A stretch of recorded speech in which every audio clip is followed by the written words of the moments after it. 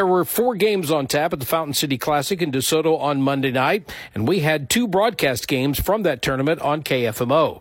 Our first broadcast game featured the North County Raiders in their first action of the season, taking on the Fort Zumwalt West Jaguars.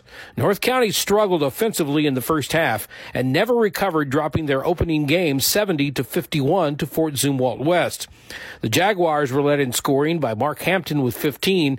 Noah Shoppecutter and Tyler Hinkle had 10 apiece, and Adam Smith pumped in 7 with 13 rebounds. North County got 13 off the bench from Preston Aubuchon Jr., 11 from John Ruck, and 8 apiece from Kyle Strawn and Blaine Kennan.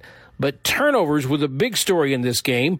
North County finished with 27, while Fort Zumwalt West finished with 18. After the game, winning coach Ryan Flanagan of the Fort Zumwalt West Jaguars. A lot of it comes to the pace of play, and I think we'll benefit early because our pace is faster, so teams probably aren't in the best of shape early here in the season. So we're out here, we're ready to compete. You know, we're not taking any of these games for granted. I'm really proud of my boys' effort. I thought we weren't the cleanest in the world, but overall, I'm pleased. I am not going to be upset about that. North County head coach Lance Sprinkle. Well, I was proud of our energy. I thought we played hard throughout the whole game, you know, and we played a lot of young kids that came in off the bench, too, that have never even played at any high school level. So I was interested to see how they played.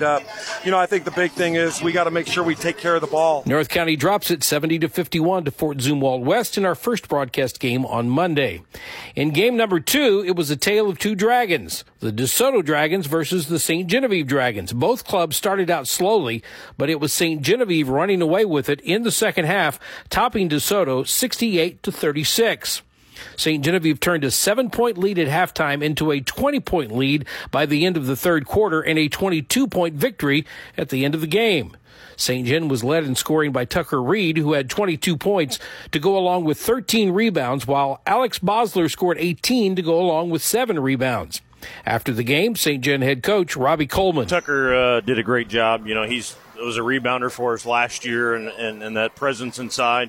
You know, he's got to step up a little bit more this year as a senior, and after losing, you know, some scorers and stuff, and he did that tonight. And so he's just a smart kid. He knows how to position himself well, and then he's really got his athleticism. He's worked hard at that, you know, and as you could tell with the rebounding and a couple dunks. So, you know, he's big on that. Once again, St. Genevieve uses 40 points in the second half to blow open a close game and beat the DeSoto Dragons 68-36. Both the Jaguars and the Dragons, St. Genevieve that is, will move into second-round play on Tuesday night at the DeSoto High School.